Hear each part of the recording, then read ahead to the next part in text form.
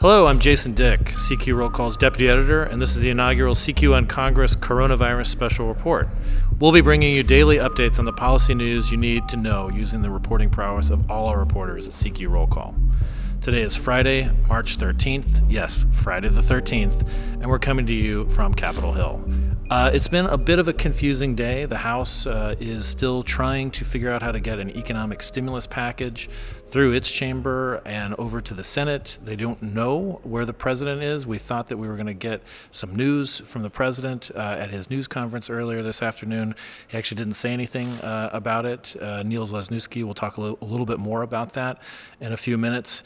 But it has been a day of kind of hurry up and wait here at the Capitol. People are a little nervous because everybody's being very careful about social distancing and things like this as we're working to try to cover this virus. We also don't want to catch it.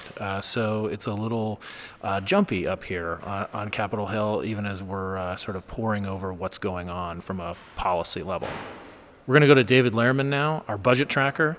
He's been leading the coverage here today from the stimulus package perspective. We're trying to figure out what's in the stimulus, what will be acceptable to both Democrats and Republicans, and that entails a lot of trying to run people down in a situation where people don't necessarily want to be run down and talked to right now. They want to try to get this done behind closed doors, but somebody like David has been doing this for a long time, so we're going to throw it to him now.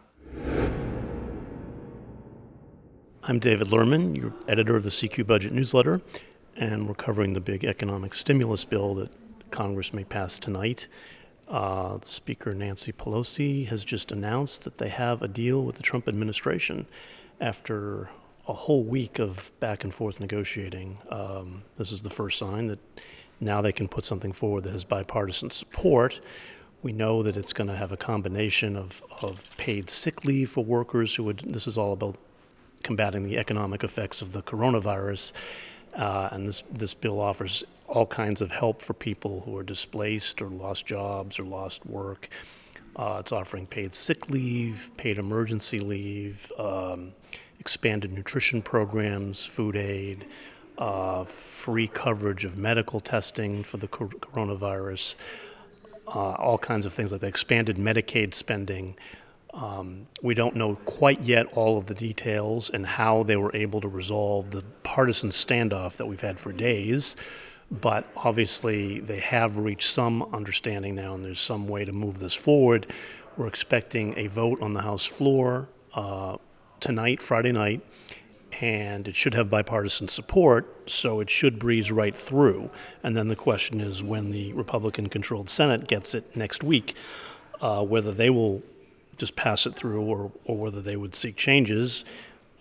Best bet is if there's a deal with the Trump administration and President Trump has signed off, the Senate will just approve it. That remains to be seen, but this is the first indication we've had in a week now that emergency funding, billions of dollars, if not tens of billions of dollars, for the coronavirus economic problems is now at hand. And now we'll go to Niels Lesniewski, who is covering the national emergency declaration that the president declared today. I'm Chief Correspondent Niels Lesniewski, where I've been paying attention today to President Donald Trump's press conference in the Rose Garden with an assortment of executives from companies involved in the medical space, as well as chief executives from large retailers like Walmart and Target. President Trump announced a declaration of a national emergency, which will allow Health and Human Services Secretary Alex Azar to waive an assortment of federal regulations governing hospitals, distribution systems, and the like. But a lot of the focus for the president in the formal part of the production, which took place before the market closed on Friday, was presentations by these various executives who are lending parking lot space and resources, ideally for the remote testing as the testing for the COVID-19 disease and the coronavirus expands. Now, what happened after the market closed was a bit of a different story, because that's when the Q&A portion started. And at that point in time, the president was asked about how he thought a deal was coming along with Speaker Nancy Pelosi. And at that point in time, he said there were problems with the bill, that the House Democrats weren't going far enough. And the other thing that happened was that the president said that he did not take responsibility for the slowness of getting the testing ramped up so far, which is the kind of soundbite that if the testing gets up to speed quickly will probably be okay, but otherwise could have long-lasting political implications. With more on some of the policy substance, my colleague Mary Ellen McIntyre takes it from here. Hey there, this is Mary Ellen McIntyre. I'm a healthcare reporter with CQ Roll Call. I've been spending a lot of time this week listening to the nation's top public health officials talking about coronavirus.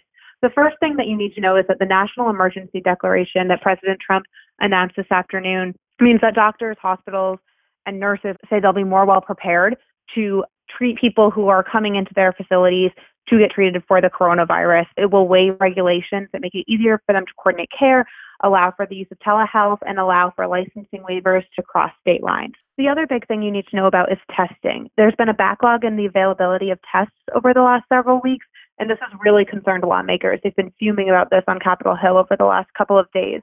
The testing should be ramping up in the coming week or two. President Trump announced a public-private partnership working with pharmacies and retailers across the country to open up drive-through testing facilities, similar to what they're doing in South Korea, to make it easier for people with symptoms to get testing. This is something that a lot of lawmakers have been pushing for over the last several days, and that officials say will expand the availability of tests in the U.S. Back to our host, Jason. Before we wrap it up for today, we want to talk a little bit about a development that took place off of the Hill, but it's still very important. Louisiana election officials decided to postpone the Republican and Democratic presidential primaries that were originally scheduled for April 4th. They want to hold them on June 20th. This is directly related to the coronavirus pandemic. Election officials there said that they didn't know if they would have the supplies available to make sure that polling places were clean and sanitized amid this pandemic. So one of the sort of very concrete and kind of scary developments from an election perspective. That's it for March 13th. We'll be monitoring this situation closely as it develops, and we'll be back on Monday with updates to this very fast-changing story. For the entire CQ Roll Call news team, I'm Jason Dick.